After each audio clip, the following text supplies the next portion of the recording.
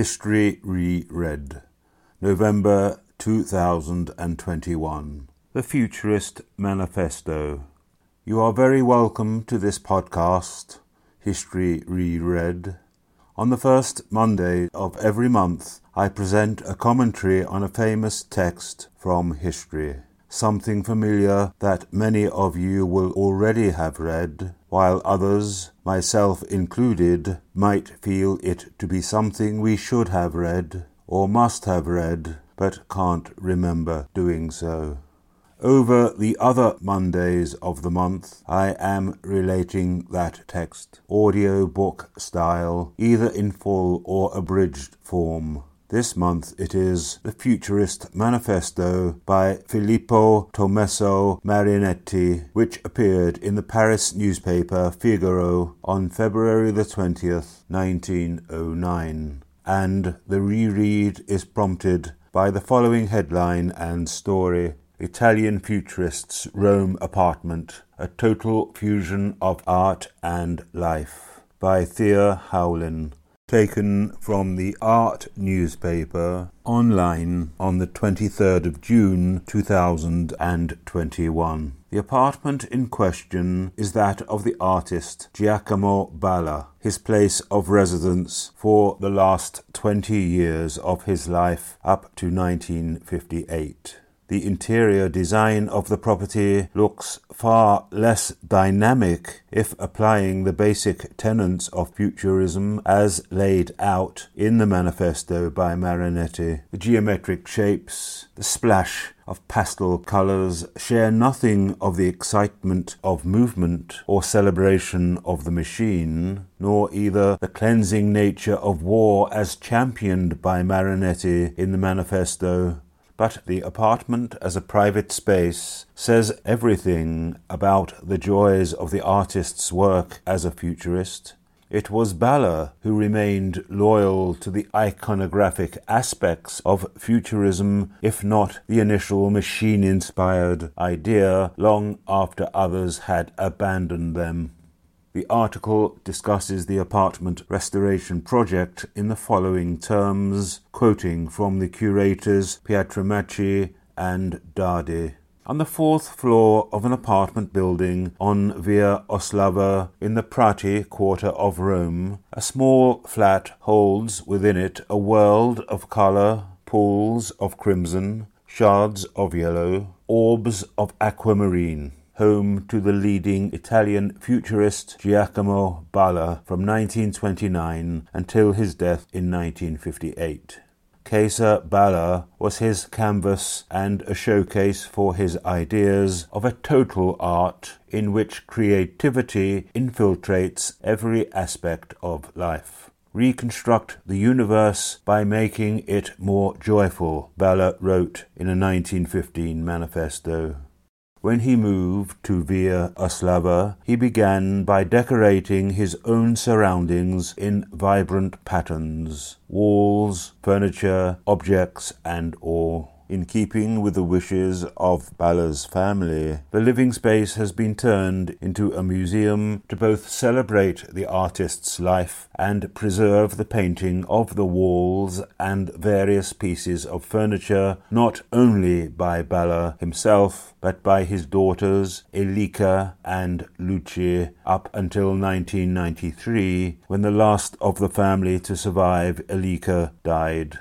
In 2004, it became a National Heritage Site, but work on restoring it for the benefit of the visiting public did not start until 2019.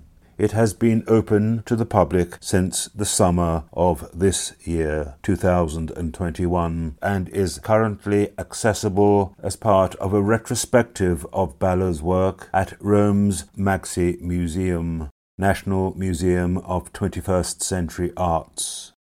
Futurism, an overview.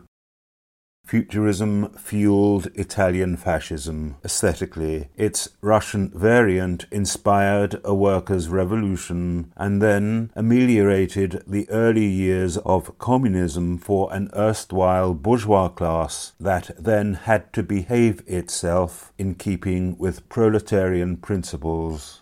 Futurism was about capturing the movement of the machine in art at immeasurable, still more unimaginable levels of speed prior to the Industrial Revolution. It also concerned the violence implicit in the impact of industrialization on society and the manner of man needed to operate industrial machinery. There was, moreover, the wider application of machinery in relation to a possible pan-European war. For as long as all these things were thought of as essential elements needed to break with a moribund past, futurism served a political purpose. However, futurism has now become more than an addendum to the discourse around art history. It has become central to it in a way that the original futurists, Marinetti in particular, would have despised. We will look at the cultural setting of early Italian fascism in more detail presently based on what we understand so far about futurism. Futurism, war and fascism, the necessary context. When Marinetti wrote the Futurist Manifesto, there was a mood of nationalism in Italy, with the authorities making clear certain frustrations over outstanding verbal promises by Britain and France concerning territories of the Ottoman Empire. The Italian intelligentsia, no less Marinetti, largely concurred. There were grievances dating back to the Congress of Berlin, which was about settling the balance of power among the major European powers, Russia, Great Britain, France, Austro-Hungary, Italy, and Germany. Russia also felt that Britain and France had reneged on agreements coming out of the Congress concerning a pan-Slavonic Balkans. The Balkan question was not to go away. Both Italy and Russia had become excited by the possible spoils coming their way from the sick man of Europe, the Ottoman Empire. Both saw a groundswell of nationalism. Both adopted on the artistic fringes the futurist movement with more ardour than any other country. The former maintained its nationalist stance post-World War I. The latter contorted similar sentiments in order to perpetuate communism in one country first, when the internationalist dimension to world revolution failed, with Britain maintaining a monarchy, France a republic, and Germany becoming a social democratic republic. If the magnitude of the First World War needs any more emphasis than it generally gets, we can say that the conflict in fact started in 1911 when Italy attacked Libya, then a part of the ailing Ottoman Empire. This was an act of war that was both a foreshadowing of the nationalism evident from the Axis powers in World War I and of the military nature of 20th century war generally, the perceived redundancy of cavalry, traditionally the elite of army land forces, aerial reconnaissance, and then attack from the air. Not quite bombing yet, with the bombardier pilot removing the pin of the hand grenades with his teeth before dropping them from his Austrian-made Taube monoplane. The First World War is generally well enough addressed academically as well as in podcasts and YouTube channels. However, Italy's part in this conflict requires looking at briefly. Italy remained neutral for roughly the first 10 months of the war. Fearing sympathies with Germany, the Treaty of London of 1915 was conducted in secret in order to bring this country into the war on the Allied side, promising it territories of the already decrepit Austro-Hungary. As a result of the Treaty of London, Italy immediately declared war on the Habsburgs in Vienna, but delayed doing the same in relation to the main Axis power, Germany, whose vigour stood in stark contrast to the lameness of the German-speaking Austrians, the dominant force in the Austro-Hungarian Empire. The resentment that the Italians caused in the corridors of power, Whitehall, the Élysée Palace, and later the US State Department, was carried over by these major powers into the Paris Peace Conference of 1919. The issue came to a head when three of the Big Four at this conference, US President Wilson, the Prime Ministers of France and Britain, Clemenceau and Lloyd George, respectively, refused to fulfill the terms of the London Treaty to the fourth big player, the Italian Prime Minister Orlando, whose reduced status at the conference and the diminishing of Italy as a major power played into the hands of the politically extreme right back in Rome. Orlando was a liberal on the political spectrum. After his fall from power in June 1919, none of his successors, variously from socialist and liberal factions within the political elite, would hold on to power for more than a full year until the fascist regime of Benito Mussolini took over the levers of state control in October 1922. He was a self-proclaimed intellectual with no credentials as a parliamentary politician. As a young man, he had fled to Switzerland, avoiding conscription, working manually, developing socialist ideas. On his return to Italy, he set about a career as a journalist and eventually found a voice as a radical thinker. His socialism and opposition to the intervention in Libya, discussed earlier, brought him to the editorship of Avanti, the main socialist newspaper in Italy. However, his support for the First World War split the socialist movement in Italy. Mussolini was expelled from the party and lost his position at Avanti. He volunteered to fight in the Great War, ostensibly for the sake of his country's honour. Discharged from the army, having been wounded, Mussolini returned full-time to journalism, although since 1914, following his work on Avanti, he had been proprietor of what was to be the essential organ of the fascist movement in Italy. This was the People's Italy. Here, the Manifesto of the Fascist Struggle, or simply the Fascist Manifesto, was first published on June 6, 1919. It was co-authored by Marinetti and the national syndicalist Alcesti de Ambris, much under the supervision of the paper's owner.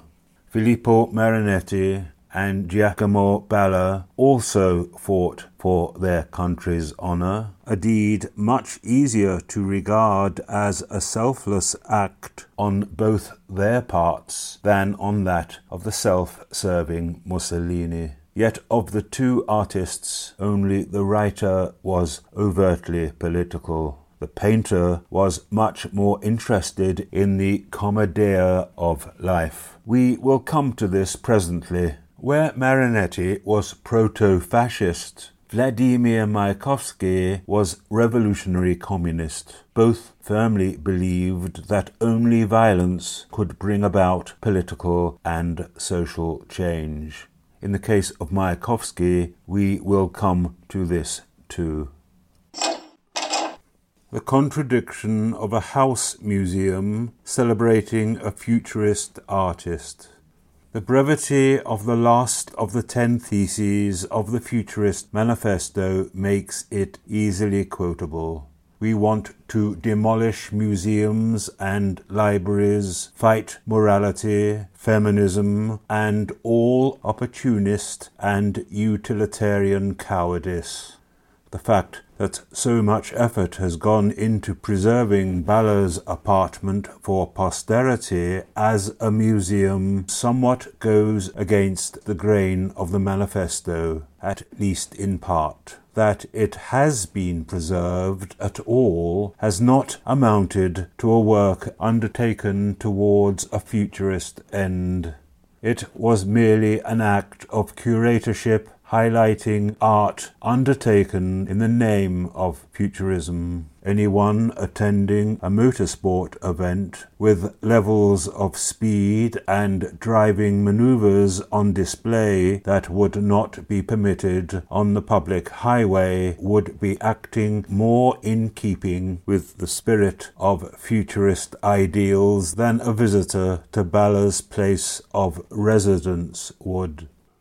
House museums are not uncommon in Moscow, and the idea of having an artist's domestic arrangements put on public display often yield insights into their art. For instance, Vladimir Mayakovsky's one-room living space in communal quarters, which have been reconstructed in the museum that bears his name in Moscow. It, at least spatially, represents his reduced circumstances by 1930. Although it gives little indication of how he lived, we will turn to his life in more detail later. It does seem apposite as far as being a mock-up of the place of his death, his probable suicide. Firstly, because those who claim he was murdered, based on inconsistencies in eyewitness accounts and police records, cannot possibly further claim it as a crime scene and so treat it as a shrine. And secondly, because it stands as a kind of set, it presupposes still or motion photography and theatrical performance. In other words, the multimedia facet of Russian futurism, and even more so the constructivist and suprematist movements that came out of futurism. The former, with its focus on the purely material, endured beyond the revolution. The latter, with a greater accent on the metaphysical, did not. The actual exhibits, manuscripts, artwork, newspaper clippings, and the like in the rest of the Mayakovsky State Museum seem dull and uninspiring by comparison, stolid and respectable in the way of things exhibited in the mid-19th century, stolid and in keeping with party strictures in the way of things exhibited in the mid-20th century. Its relevance to present-day creatives. Modern smartphone cameras have all manner of devices to recreate the iconography of movement established by futurist painters. Moreover, the concept-based multimedia nature of art in the 21st century, with installations rather than room-on-room hangings of traditional painterly works of art, is part of its legacy. The Turner Prize in the UK owes much to the multimedia exhortations of the Futurist Manifesto, although the very name of the award, after J.M.W. Turner, perhaps Britain's greatest painter, suggests avant-garde continuity rather than revolutionary change. The four joint winners in 2019 were Lawrence Abu Hamdan, who works with sound, Helen Kamok, whose installations involve many of the plastic arts as well as writing and the spoken word, Tai Shani uses film and photography along with ancient texts in relation to Freudian ideas of sexuality to explore questions of identity. And fourthly, Oscar Murillo, whose installation work is collaborative and specific to the location in which it occurs. He is also a painter who reads extensively about the Western art tradition, so avoiding a position of ignorance when subverting it in his work on post-colonial migration and trade.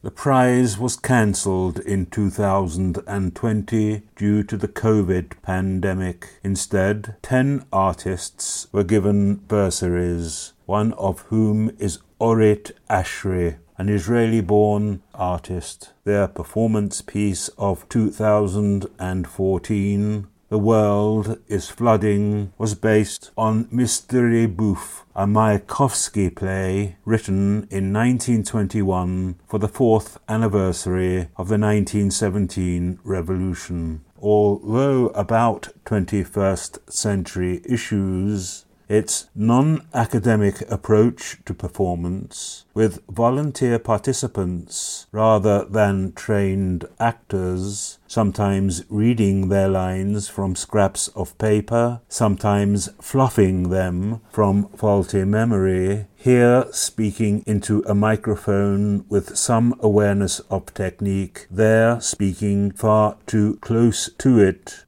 All this is very much in keeping with the inclusive intentions of the artist. Now let's look in detail at Marinetti's manifesto in the run of artistic development in the first quarter of the 20th century without further delay. Etienne Jules Marais and Edward Muybridge. If we take Ballard's perhaps most popular painting, Dynamism of a Dog on a Leash, from 1912, we can see the influence of chronophotography, which was a kind of proto-kinematography, or cinematography minus the gate that allows for the persistence of vision between frames as projected out, giving the impression of uninterrupted motion. Chronophotography was invented in 1878 by Edward Muybridge in relation to the movement of a horse. As an end product, it amounted to no more than a postcard with 12 inset images of the equine gait, or stride, its full cycle in incremental stages. These frames were captured by 24 cameras placed alongside a racetrack, the horse triggering the exposure as it comes into view of the lens in each case.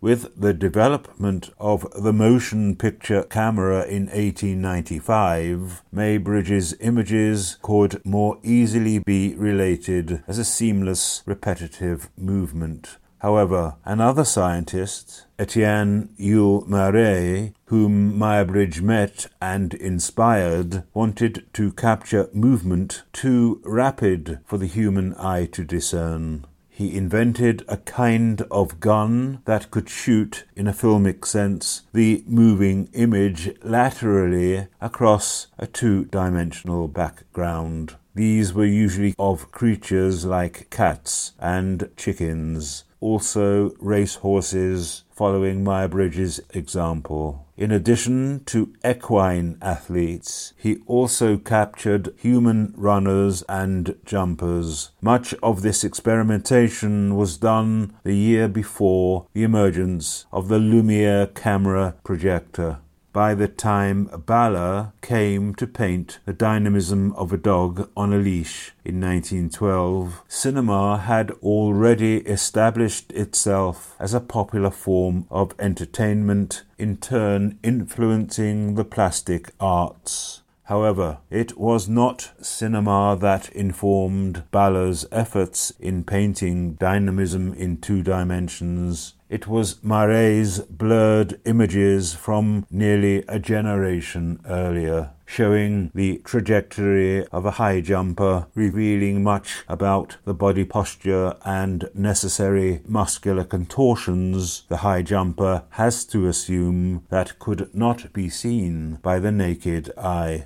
Despite this technology being less sensational for the ordinary viewer than motion pictures, it was Maret's work that underpinned iconographically the representation of dynamism in Baller's painting of the dog and its walker. The body and head of the one and the coat and bottom half of the other are rendered figuratively pretty much impressionistically in black. But the blurring of the legs, human and canine, and the swishing of the dog chain show clearly the influence of Maret. We will come to the Cubist influence presently. Cubism. Maret and Muybridge were forced by the primitive equipment at their disposal to treat living things, animals, as moving shadows, as it were, flattening them against a plain backdrop in order to capture their motion.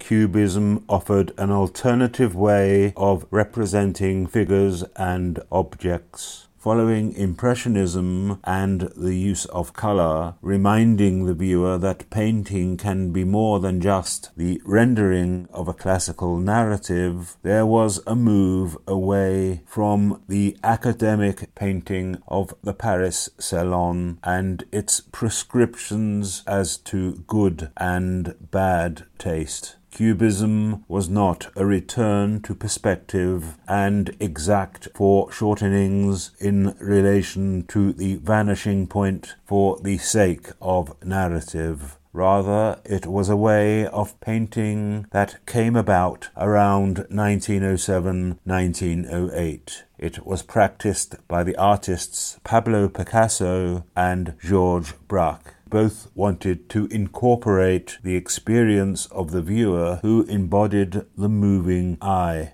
Before Picasso and Braque, there were suggestions of a more three-dimensional way of representing reality on a two-dimensional support, that is to say canvas, but not always just canvas, of course. This was found in the paintings of Paul Cézanne during the post-Impressionist period. In, for example, his still life with apples and a pot of primroses, the table is shown as tilting or raked towards the viewer in order to better represent the apples. However, according to the laws of physics, the fruit would simply roll off the table. Another influence was African masks, something that Picasso incorporated into his painting of 1907, Les Demoiselles d'Avignon. Masks in tribal cultures expressed greater interest in the spiritual essence of something than in its outer appearance. For example, the representation of a face of a hunter-gatherer would carry outlines of the animal that was hunted. Thus, the symbiotic relationship between hunter and hunted was acknowledged. The Cubist works of Picasso and Braque juxtaposed different views of objects or figures within the same picture. To the uninitiated, their pictures appeared fragmented. To others more familiar with still and motion photography as technologies, the apparent level of abstraction was justified in order to show multiple perspectives presupposing movement, as well as time, the time it takes the moving eye to discern movement. This prepared the ground for the development of Futurism. Russian Futurism came about as a result of the Moscow-based literary group Gilea publishing a slim volume of prose and poetry called A Slap in the Face of Public Taste. The group had been around since 1910, instigated by the painter David Berliuk and his brothers. Others followed, more notably Vladimir Mayakovsky a year later. The Russian Futurist Manifesto is essentially a preface to this volume. It is similar to Marinetti's manifesto in that it demands the rejection of established literature for the sake of new art forms as multimedia.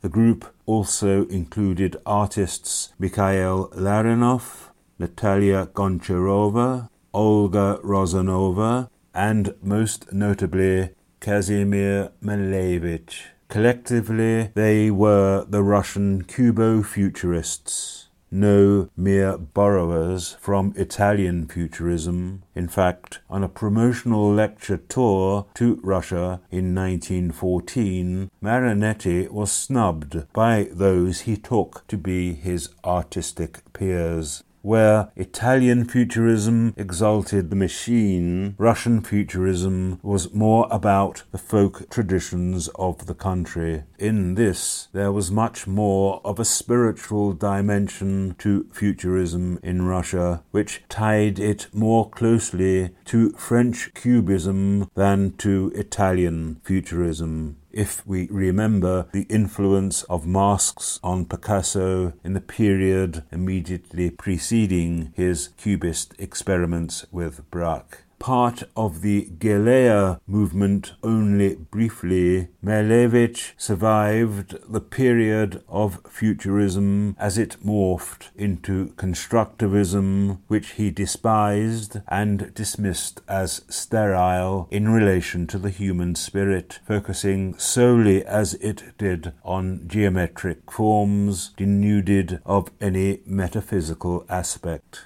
He maintained an affinity with suprematism which brought him international fame, and which the Soviet authorities tolerated under sufferance for most of the rest of his life.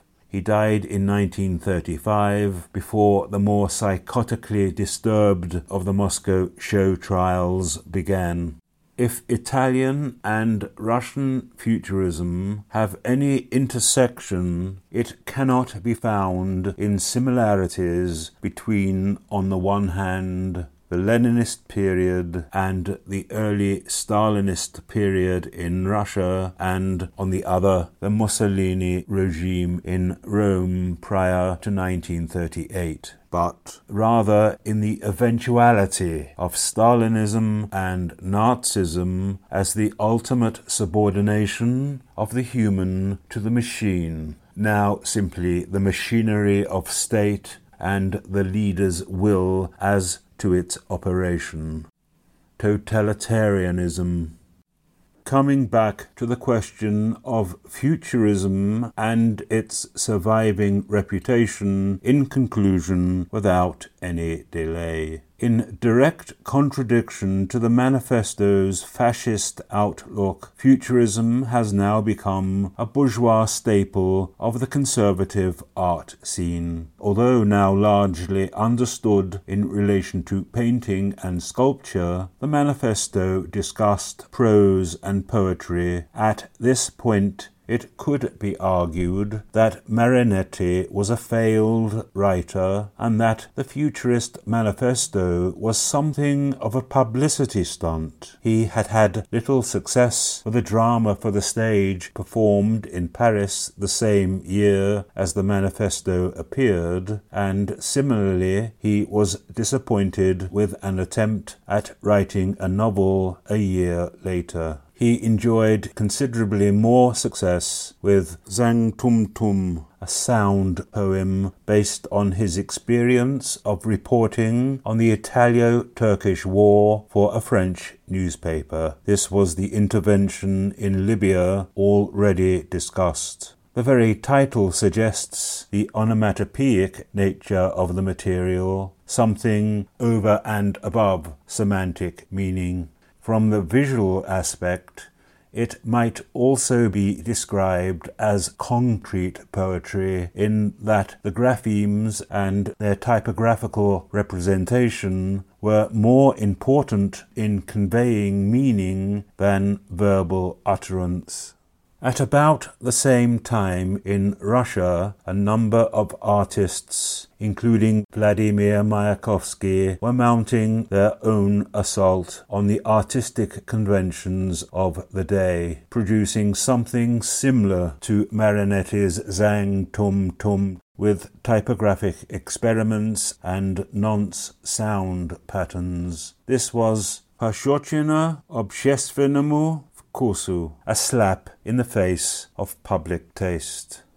Mayakovsky remains the poet of the Russian Revolution, not only due to his pre-revolutionary involvement with Futurism, his Byronesque lifestyle, his contribution to the plastic arts, particularly film and graphic design, his poetry almost Pushkin-like as far as its impact on the Russian language was concerned, but also because of the love poetry he wrote for his muse Lilia Brick, when an already disillusioned revolutionary. The reputation of this later material was promoted by lackey critics to suit Stalinist purposes after the writer's suicide in 1930. Despite Marinetti's efforts as a poet and writer of prose, it was the painters Umberto Boccioni and Giacomo Balla who gave relatively more impetus to the Futurist movement in Italy, and their work has better survived. For example, Three Women, 1909 to 1910, by Boccioni, the figurative content of which has little to do with the dynamism of Futurism as expressed by Marinetti. Street Light, painted by Balla in 1909, but dated a year later, is far less figurative apart from the ease with which the lamp itself can be made out. However, both works point forward towards Futurism and backwards to the Italian divisionist painters, the landscapes and portraits of Emilio Longoni, and the epic pictures of Giuseppe Palizza da Volpiedo, particularly the Fourth Estate, which became the signature image of Bernardo Bertolucci's film masterpiece 1900, made in 1976. The starting point of divisionist painting may be found in the optical and chromatic ideas developed by scientists, especially by the French chemist Michel-Eugène Chevreul. The sense of colour happens upon the retina as a hue not recognizable on close inspection of the disparate colours in the form of the tiny dots or points applied to the support or canvas. The unity of colour one sees is an amalgam of these colours in these dots or points. Futurism has helped maintain a certain interest in this earlier divisionist movement. However, as a style, generally it is more firmly associated with the neo-impressionist French painter Georges Seurat.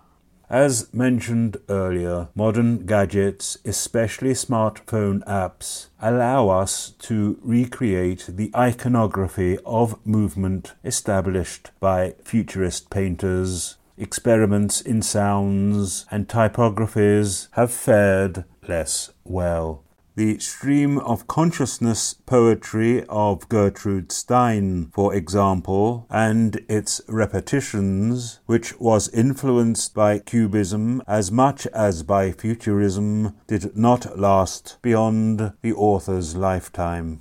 Later experiments, such as James Joyce's Finnegan's Wake, remain largely unreadable. The works of Samuel Beckett in French and English remain on the fringes of stage performance, not so much due to a lack of popularity, but more so because none on its own is long enough to constitute an evening in the theatre. Futurism was able to reinvent a kind of visual grammar in terms of iconographic representation for the looker-viewer, where, for the reader, the written word has generally remained wedded to certain systematic conventions, that is to say, not always to the Greco-Latinate Hebraic traditions of grammar and syntax.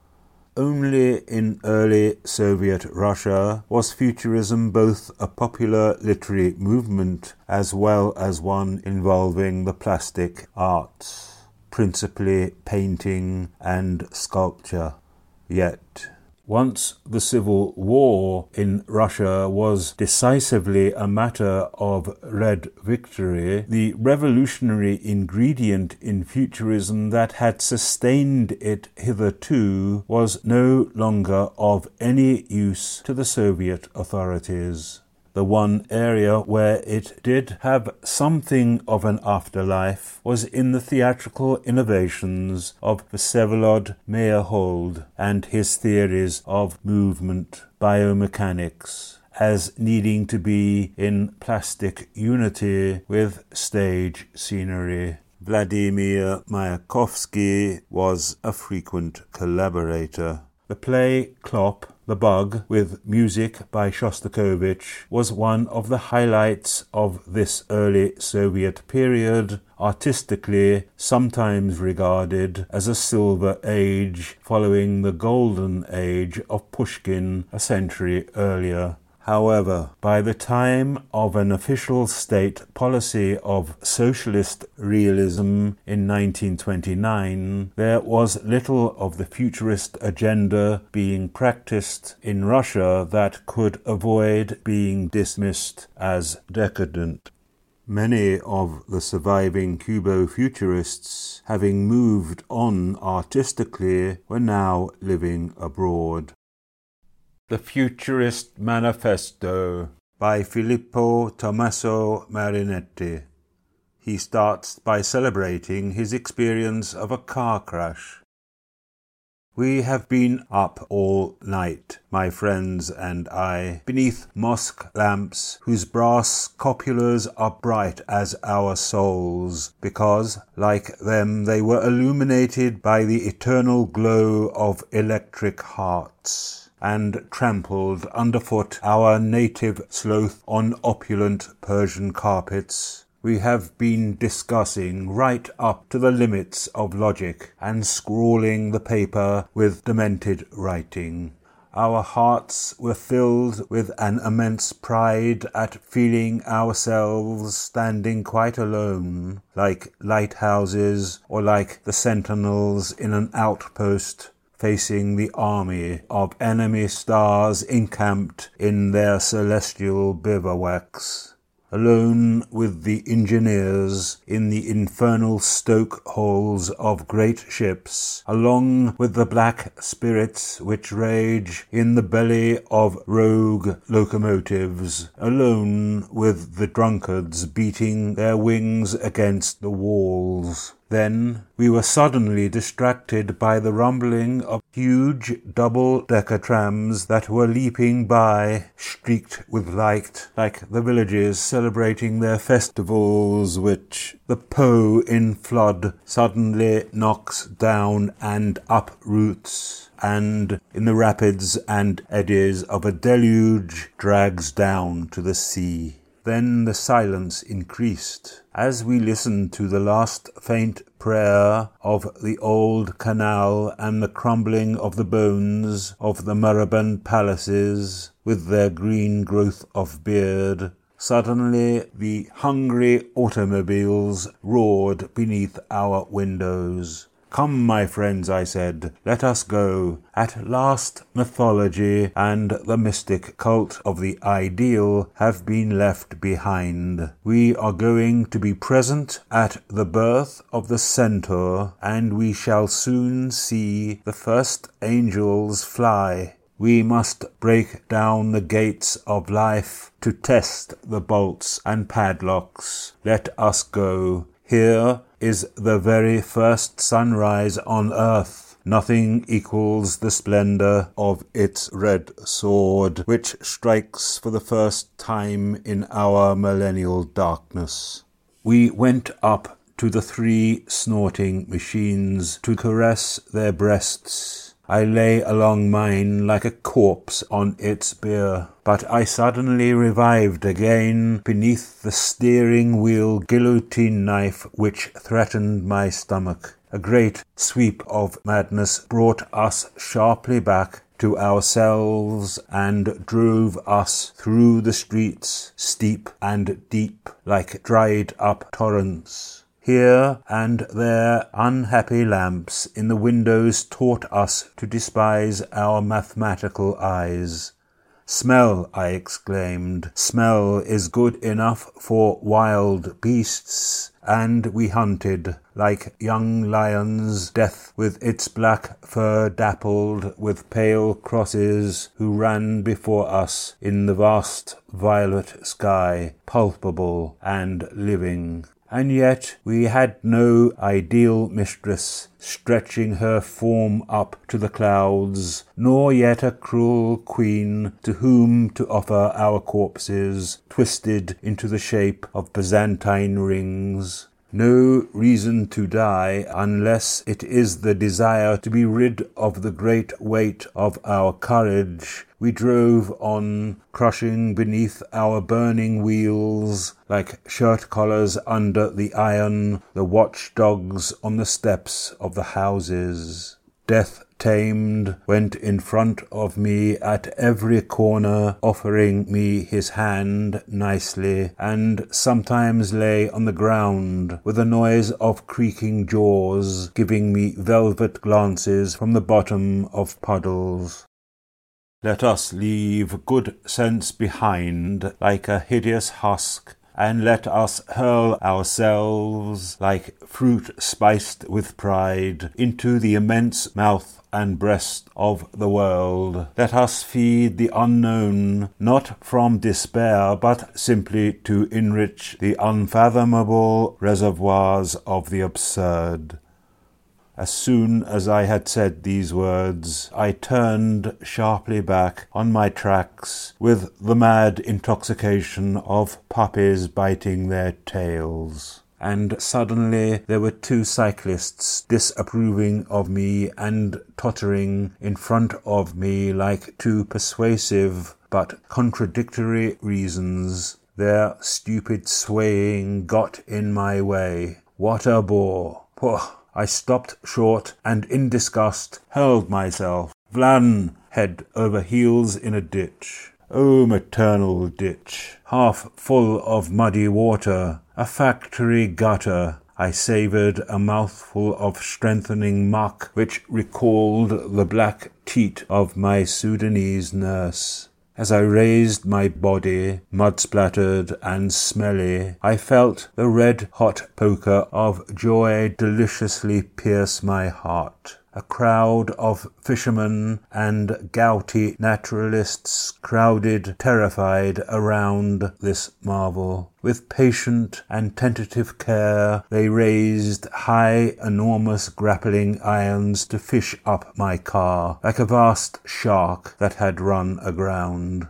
It rose slowly, leaving in the ditch, like scales, its heavy coachwork of good sense and its upholstery of comfort. We thought it was dead, my good shark, but I woke it with a single caress of its powerful back, and it was revived, running as fast as it could on its fins. Then, with my face covered in good factory mud, covered with metal scratches, useless sweat, and celestial grime, amid the complaint of stared fishermen and angry naturalists, we dictated our first will and testament to all the living men on earth. The Manifesto of Futurism. 1. We want to sing the love of danger, the habit of energy and rashness. 2. The essential elements of our poetry will be courage, audacity, and revolt. 3. Literature has up to now magnified pensive immobility, ecstasy, and slumber. We want to exalt movements of aggression, feverish sleeplessness, the double march, the perilous leap, the slap, and the blow with the fist. 4. We declare that the splendor of the world has been enriched by the new beauty, the beauty of speed, a racing automobile with its bonnet adorned with great tubes like serpents with explosive breath, a roaring motor car which seems to run on machine gun fire is more beautiful than the victory of Samothrace. 5. We want to sing the man at the wheel, the ideal axis of which crosses the earth itself hurled along its orbit. 6. The poet must spend himself with warmth, glamour, and prodigality to increase the enthusiastic fervour of the primordial elements. 7. Beauty exists only in struggle. There is no masterpiece that has not an aggressive character. Poetry must be a violent assault on the forces of the unknown to force them to bow before man. 8. We are on the extreme promontory of the centuries. What is the use of looking behind at the moment when we must open the mysterious shutters of the impossible? Time and space died yesterday. We are already living in the absolute, since we have already created eternal, omnipresent speed. 9. We want to glorify war, the only cure for the world. Militarism, patriotism, the destructive gesture of the anarchists, the beautiful ideas which kill, and contempt for women. 10. We want to demolish museums and libraries, fight morality, feminism, and all opportunist and utilitarian cowardice. 11. We will sing of the great crowds agitated by work, pleasure, and revolt, the multicoloured and polyphonic surf of revolutions in modern capitals, the nocturnal vibration of the arsenals and the workshops beneath their violent electric moons, the gluttonous railway stations devouring smoking serpents, factories suspended from the clouds by the thread of their smoke, bridges with the leap of gymnasts flung across the diabolic cutlery of sunny rivers, adventurous steamers sniffing the horizon, great-breasted locomotives puffing on the rails like enormous steel horses with long tubes for bridle, and the gliding flight of aeroplanes whose propeller sounds like the flapping of a flag and the applause of enthusiastic crowds. It is in Italy that we are issuing this manifesto of ruinous and incendiary violence by which we today are founding futurism, because we want to deliver Italy from its gangrene of professors, archaeologists, tourist guides, and antiquaries. Italy has been too long the great second-hand market. We want to get rid of the innumerable museums which cover it with innumerable cemeteries. Museums, cemeteries, truly identical in their sinister juxtaposition of bodies that do not know each other. Public dormitories where you sleep side by side forever with beings you hate or do not know. Reciprocal ferocity of the painters and sculptors who murder each other in the same museum with blows of line and colour, to make a visit once a year, as one does to see the graves of our dead, once a year, that we could allow. We can even imagine placing flowers once a year at the feet of Gioconda. But to take our sadness, our fragile courage, and our anxiety to the museum every day, that we cannot admit. Do you want to poison yourselves? Do you want to rot? What can you find in an old picture except the painful contortions of the artist trying to break uncrossable barriers which obstruct the full expression of his dream? To admire an old picture is to pour out sensibility into a funeral urn, instead of casting it forward with violent spurts of creation and action. Do you want to waste the best part of your strength in a useless admiration of the past? You will emerge exhausted, diminished, trampled on. Indeed, daily visits to museums, libraries, and academies, those cemeteries of wasted effort, calvaries of crucified dreams, registers of false starts. It is, for artists, what prolonged supervision by the parents is for intelligent young men, drunk with their own talent and ambition. For the dying, for invalids, and for prisoners it may be all right. It is perhaps some sort of balm for their wounds, the admirable past, at a moment when the future is denied them. But we will have none of it. We, the young, strong, and living futurists. Let the good incendiaries with charred fingers come. Here they are. Heap up the fire to the shelves of the libraries. Divert the canals to flood the cellars of the museums. Let the glorious canvases swim ashore. Take the picks and hammers. Undermine the foundation of venerable towns. The oldest among us are not yet 30 years old. We have, therefore, at least 10 years to accomplish our task. When we are 40, let younger and stronger men than we throw us in the waste paper basket like useless manuscripts. They will come against us from afar, leaping on the light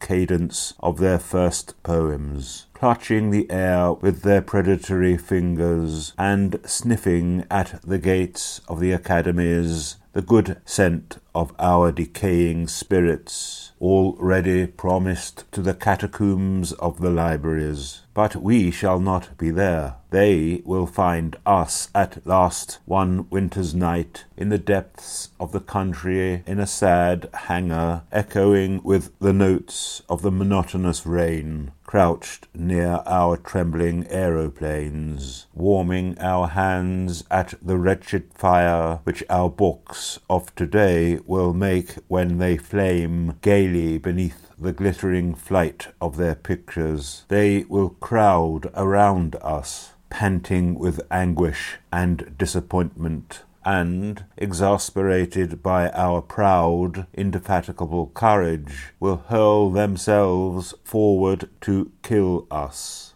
with all the more hatred as their hearts will be drunk with love and admiration for us, and strong, healthy injustice will shine radiantly from their eyes. For art can only be violence, cruelty, injustice.